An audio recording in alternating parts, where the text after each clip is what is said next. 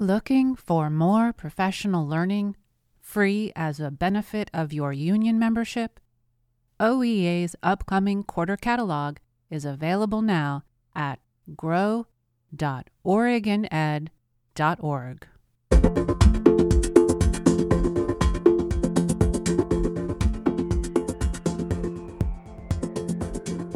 You're listening to OEA Grow, a member-led production of the Oregon Education Association and a proud member of the Labor Radio Podcast Network.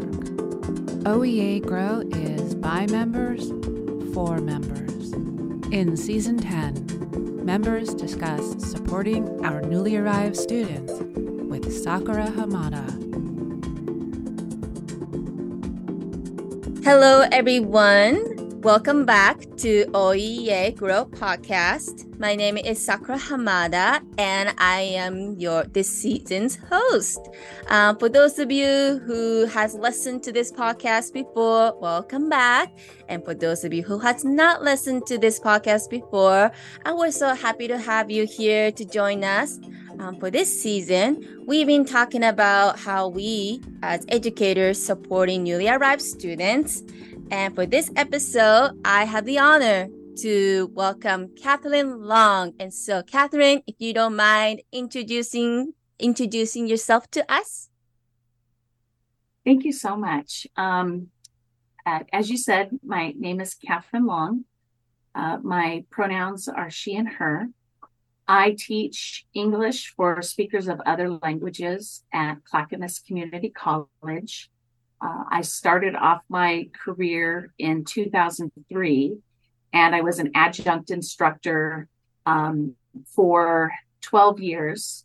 And then I was fortunate enough to be able to move into a full-time faculty position.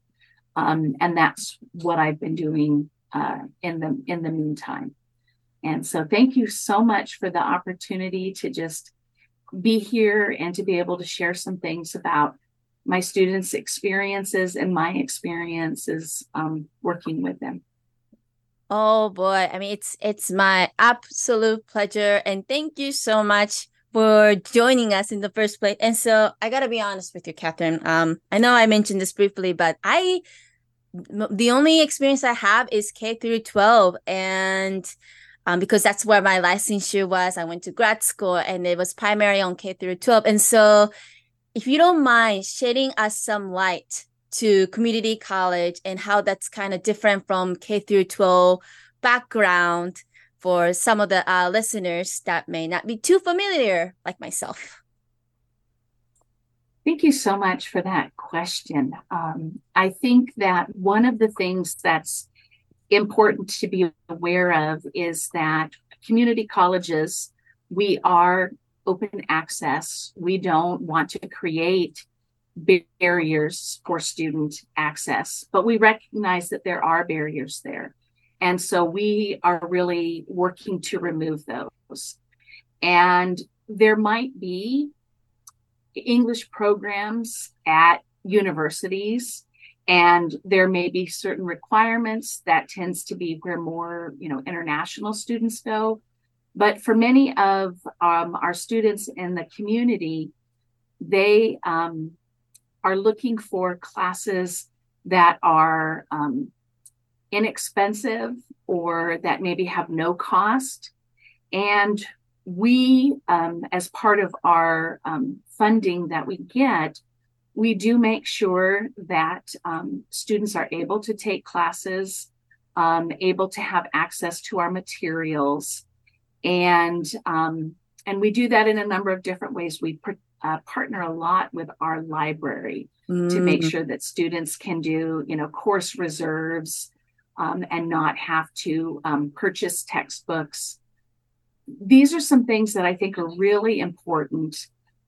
We also work as a team to make sure that the textbooks that we're providing students are consistent, whether it's our daytime program in Oregon City or our evening program at the Harmony campus, so that if a student needs to transition from one section to another, say they got a job, then they don't have to go and buy a new book.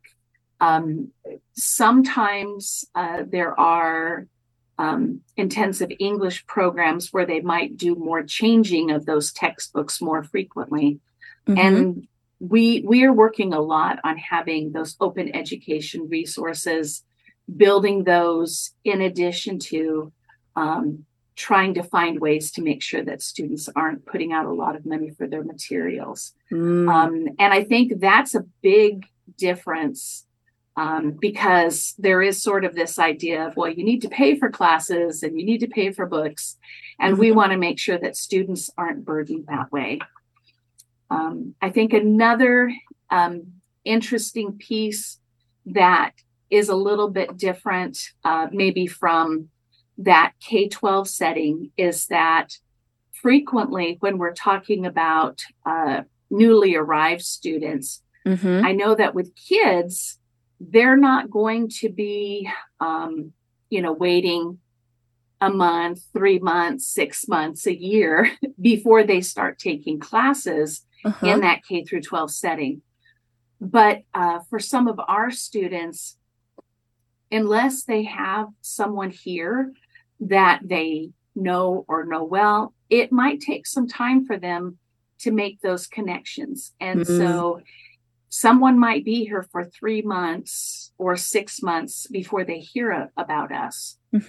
And since we are running on the quarter system, a student might come and take some placement tests, but it's the middle of the term and they have to wait until the start of the next term to be able to begin. And so when we're talking about newly arrived, I like to put air quotes around that a little bit. And just also recognizing that for many of our students, they might have gotten a degree in their home country. They may have studied some English. Others may have received up to a 6th grade education. And so for us, we are always wanting to be mindful of the fact that some folks are comfortable with higher ed settings and some are completely unfamiliar, and some come to only improve their English. Some are interested in a degree. And my favorite thing is that some students don't realize that they can go on to college and get a degree until they come here. And that has been a joy to give students an opportunity for them to realize that they could be, beyond those early 20s and study and be able to earn a degree and get a job. Wow. Thank you, Catherine, for this overview of what community college does to support the students in like a lot. I'm sure there's a lot of demographic, wide range of age, all that stuff, all these different factors that come into play. And I really appreciate that. So I'm curious, as you mentioned, you're an English teacher. What does your classroom look like to supporting your newly arrived students? That is a great question. I like to start off the term making sure that we have little name tents that students can write whatever name they want us to call them by and their pronouns on that, and put that out, at least for the first few weeks until everyone, gets to know each other's names. I also do make sure that at the beginning of the term that I am checking with students on the pronunciation of their names. This is something that is really important to me. Some students will, as they're introducing themselves, they might say, "Oh, you can call me by," and they might give a nickname. And sometimes they keep that nickname, and other times they let it go because they realize that we actually want to call them by the name that they prefer. It's also, I think, spending time with students, especially because our newly arrived students are starting at the beginning of the term. When we meet with students to help them select the classes that they're going to take, they do meet with a faculty member. We talk with them about their placement scores, where they are. We answer questions. And so that piece is even before they come into the classroom that first time, of just making sure that they have questions answered. If their English levels are low, we do have some materials that are translated. We don't have as many translations as I'd like for us to have. We have mostly Spanish and Russian. We have had some Vietnamese. I have discovered that due to the current war that is happening in Ukraine, many of our students would prefer to have information written in Ukrainian rather than Russian. And so, and I really sat with that and thought about that, how important it is to make sure that you are accessing materials and the language, to understand the policies of the college in your native language, or at least not in the language of an individual or a group that might be invading your country. And that was something that I had never considered before. Yeah. But now that we have students arriving and making that request, and some of them may not know Russian, that's something that we've been having conversations about. What materials do we need to have translated into Ukrainian? Wow. I mean, that is so true about, especially like you said, what's been going on in the world right now. There's lots of feelings about, what language is being accessed. And of course, folks that are from Ukraine, they want to access materials with their own native language, right? With Ukraine. And so I really appreciate what you're saying about it. And I don't know, just so much reflection. And I think that's us being culturally responsive or culturally relevant, right? Assessing the need of our students and where they're at. And then even you mentioned in the beginning too, where they're at with their English, but also how comfortable they are in this academic settings. And that's a lot to consider too. I feel I don't know, it's different. We at a K through 12, I mean, I only worked primarily worked in elementary school. So the thing I consider had to be mindful is different than the things you had to consider in community college. And to me, it feels like a lot that there's so many layers that you had to consider and reflect and assess. So how has it been for you to work with a lot of diverse students? I know you already mentioned about name tags and then checking in with the students, whatnot, but as you're trying to navigate all these things culturally, language, and all this stuff as an English teacher, how do you navigate all of this? That's a great question. I think part of that is bringing my own curiosity to the classes. I want to make sure that my students understand that I may have the label of instructor, but we all teach each other, and they have a lot to teach me. There are times when I will create specific writing assignments so that they can talk more about their holidays, their traditions. I think that for some of the students, it's very important for them to be able to see themselves in the materials.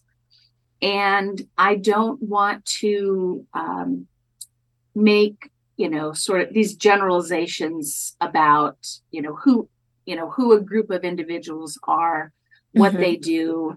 And so I think giving students an opportunity to write or to speak about something that they're very knowledgeable about, where they can teach others.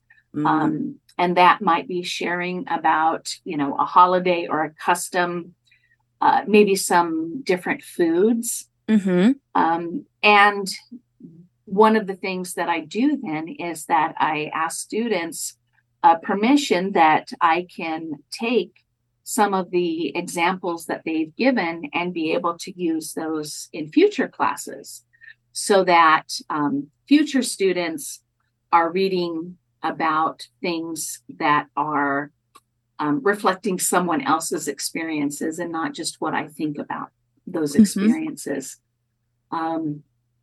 I also find I find time before the term begins, as I'm looking at my roster, and if I am putting together any kinds of worksheets, I try to incorporate some of the names of my students in those activities. Of course, sometimes the first day I might have some names, and then I change those because I realize, the student, this is not their chosen name, and I want to use that chosen name.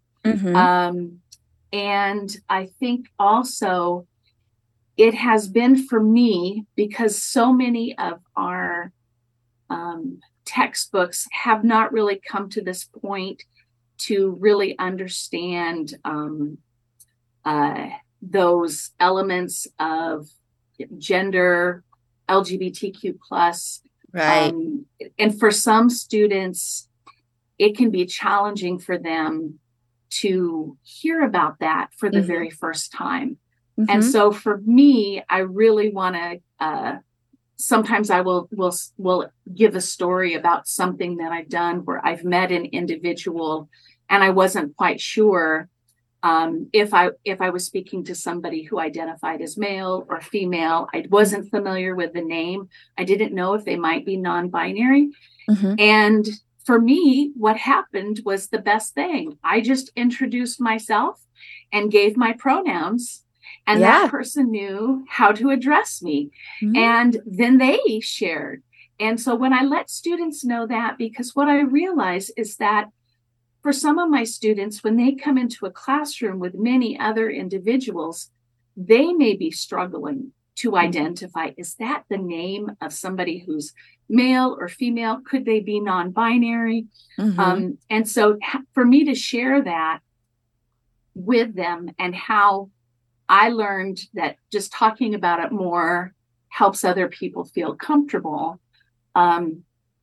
Students, were able to open up. Now, that doesn't mean that I wouldn't have someone come to me at the end of a class and want to have a conversation about their concerns. But in that moment, because we're adults, it's me listening to them, me thanking them for their perspective. Because what I don't want is for a student to feel that that I'm pushing something on them. And because that's another way of not being sensitive to somebody who has maybe never talked about sexual orientation or gender in any context before. Yeah. Oh, yeah, absolutely. Because depending on where they're coming from, they probably didn't have the opportunity or the language to talk about what's binary, non-binary, LGBTQIA, all that stuff. Again, depending on where they're coming from too. And it's different.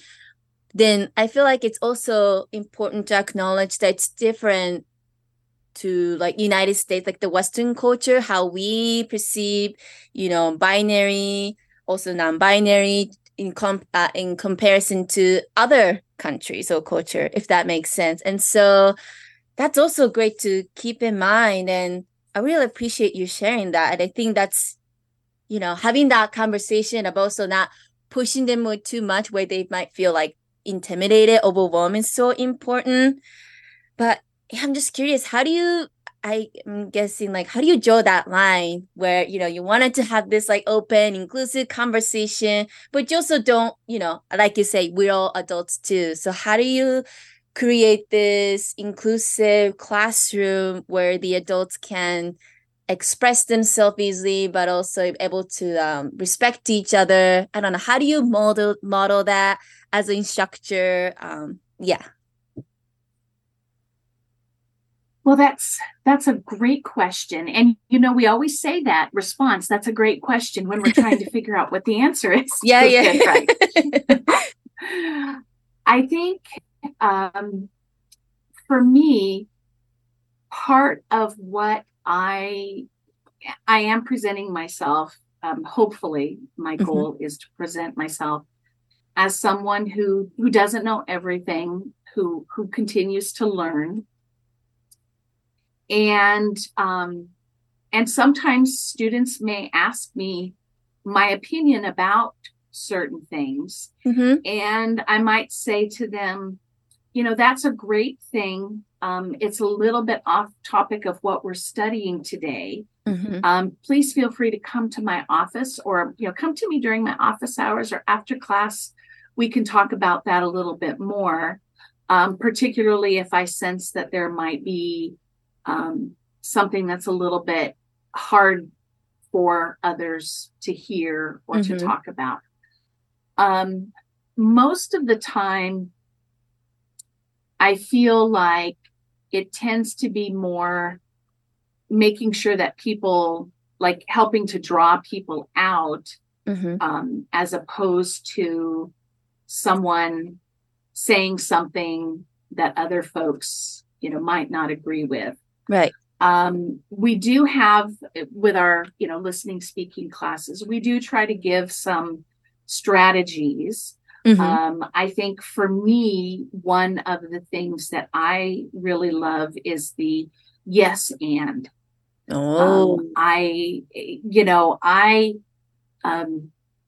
When I'm talking with my students and I'm teaching them about how to respond to someone, rather than, and sometimes the textbooks will teach them, I don't agree or I disagree, and then they launch it, and I'm like, right, actually, that's not what we do. That's that is sounds like you're ready for a debate, and right. for some of my students, that's what they think conversations are. They might, I mean, some students can get really fired up, and other ones, might be a little bit more stepping back, like, ooh, this is a lot of energy coming at me. Yeah. And so I, am teaching some of those key phrases like, thank you for sharing your experience.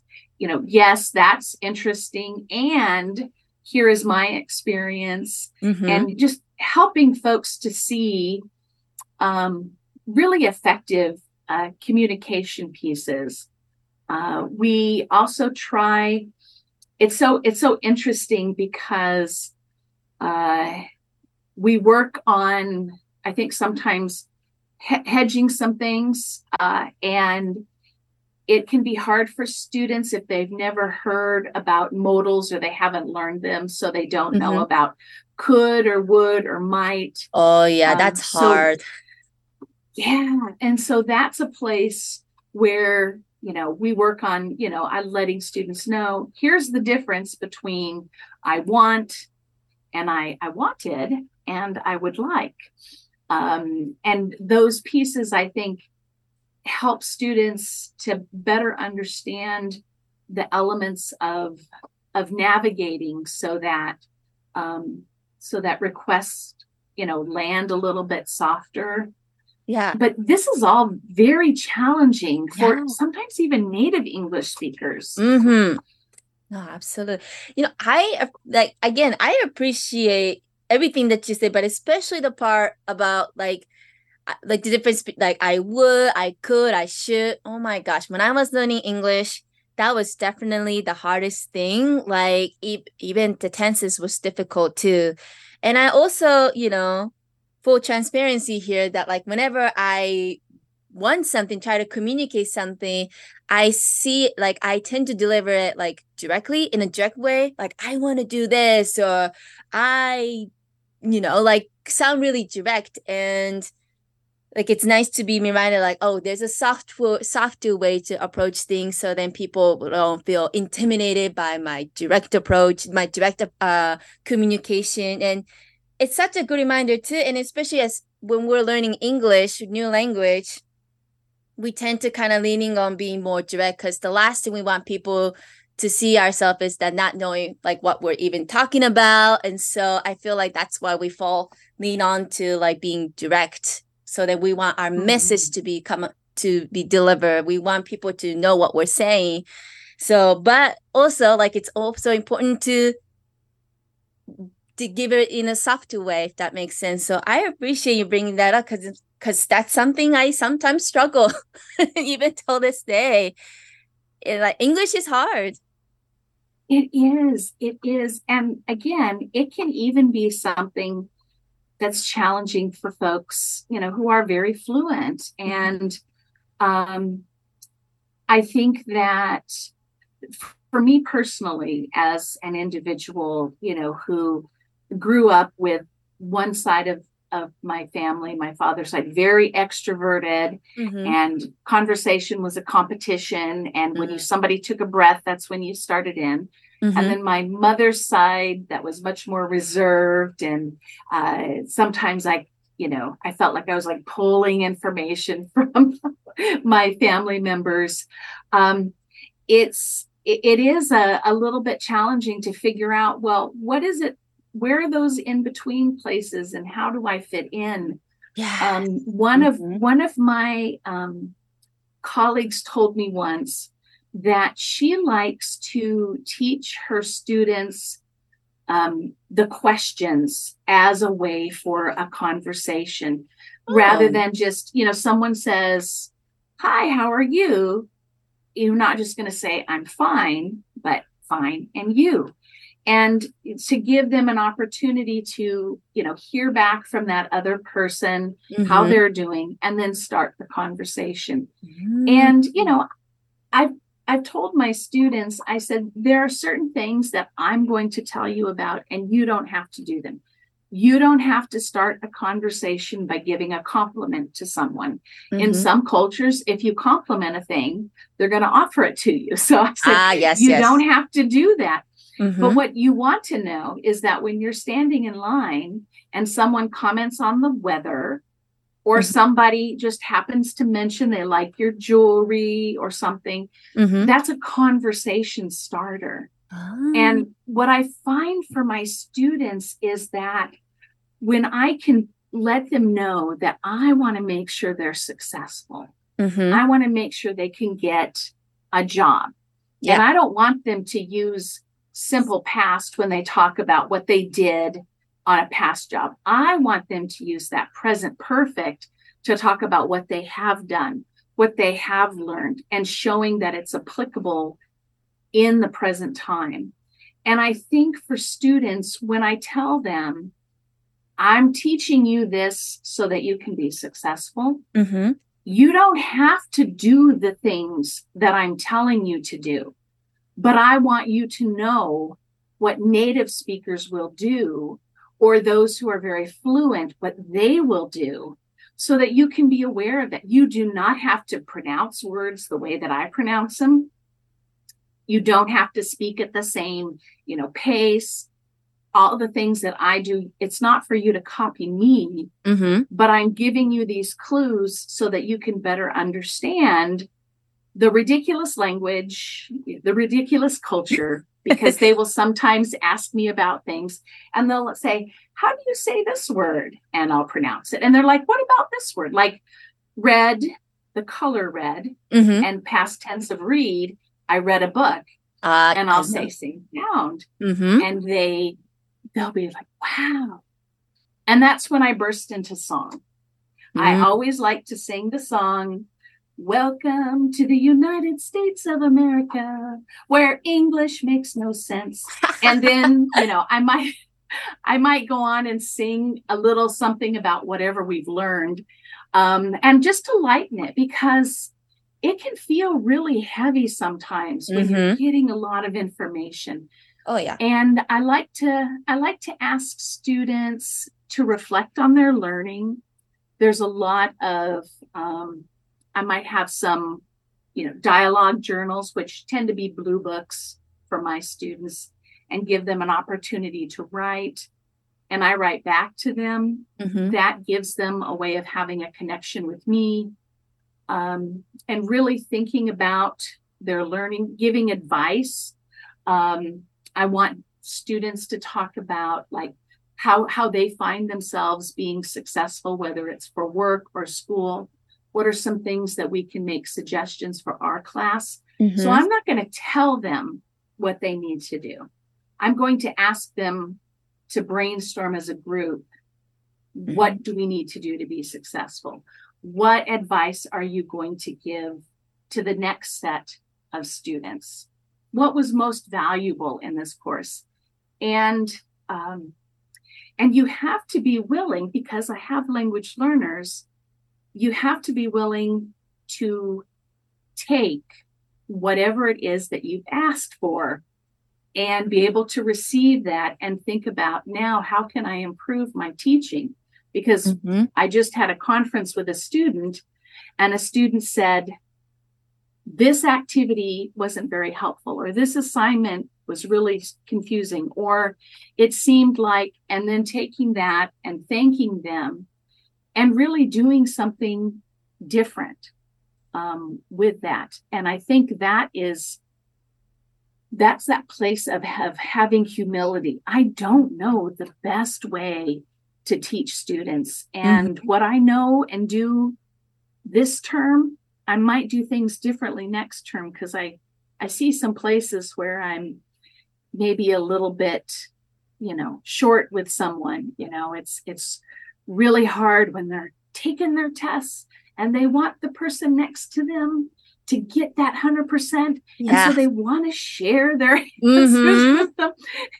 And, some of those little things. And then I have to, take that and kind of sit with that and think, okay, I think I might have been a little bit short with that student. Mm-hmm. What can I do, and the student may or may not have felt that I was short with them, because they may, if they don't know those different elements of how we talk to each other, it may not have offended them. I mean, if a student comes to me, or if they, if I hear about something, then I can definitely remedy that. Mm-hmm. But sometimes it's just me reflecting on something and thinking, what am I going to do differently in the future?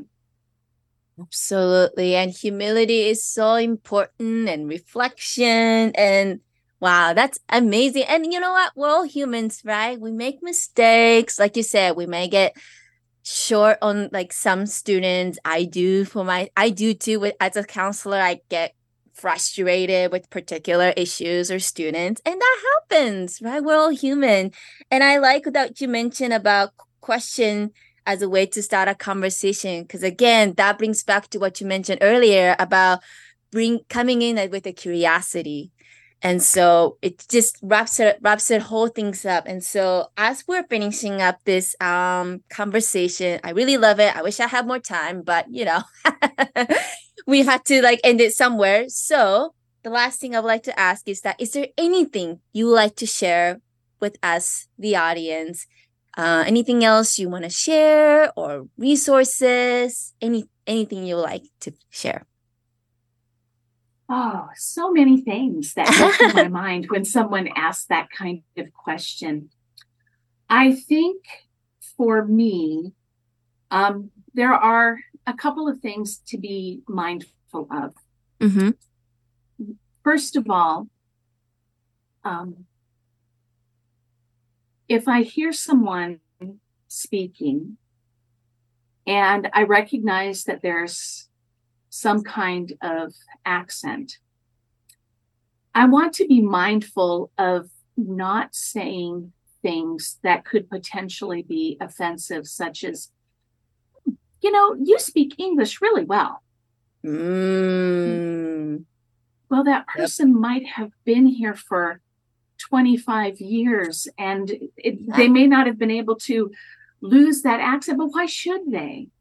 And so we really don't know where someone is. And if you think that someone's a non-native English speaker, live with the fact that you don't know, rather than asking the person, where are you from? For me, I ask those questions of my students because I know them and we're in a classroom setting. And I want to make sure that I have an idea, who's from the Dominican Republic and who's from Cuba and who's from Mexico.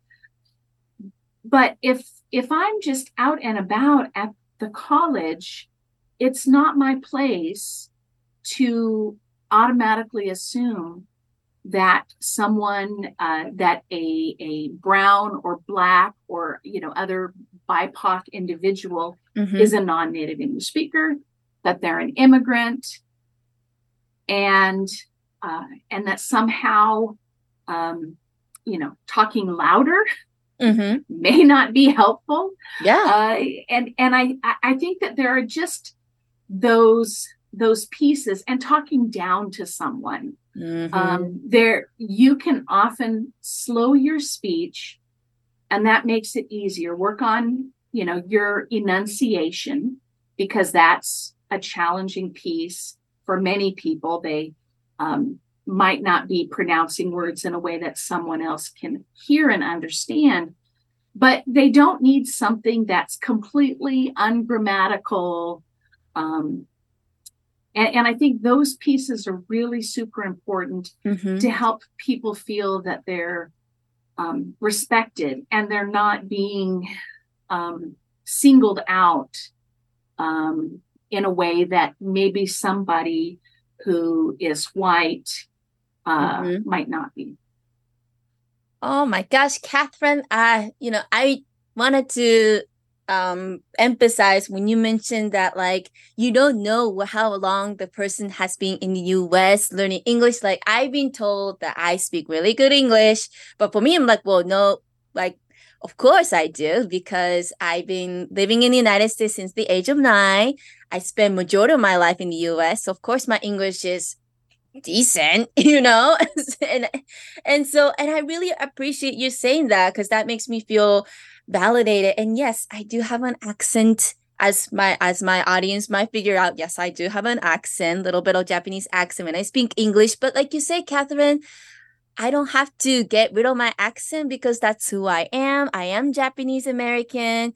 Japanese will be my first language and English is my second language, and that's just my identity. And so, I love talking to you about this, Catherine, and I learned so much from you. And I say that listeners, I hope you will send this episode to a lot of people who also are non-BIPOC people, white colleagues who are trying to be co-conspirator, because what Catherine said right here is spot on. I feel like it's a great way to how to be mindful of our students, BIPOC student, but also people who are newly arrived, people from different countries, whatnot. Anyways, I would just leave it off with this as well. Thank you so much, Catherine, for your time. I really, really appreciate you. Thank you so much. I really appreciate this opportunity to share. Yay. For more OEA professional learning opportunities, visit grow.oregoned.org.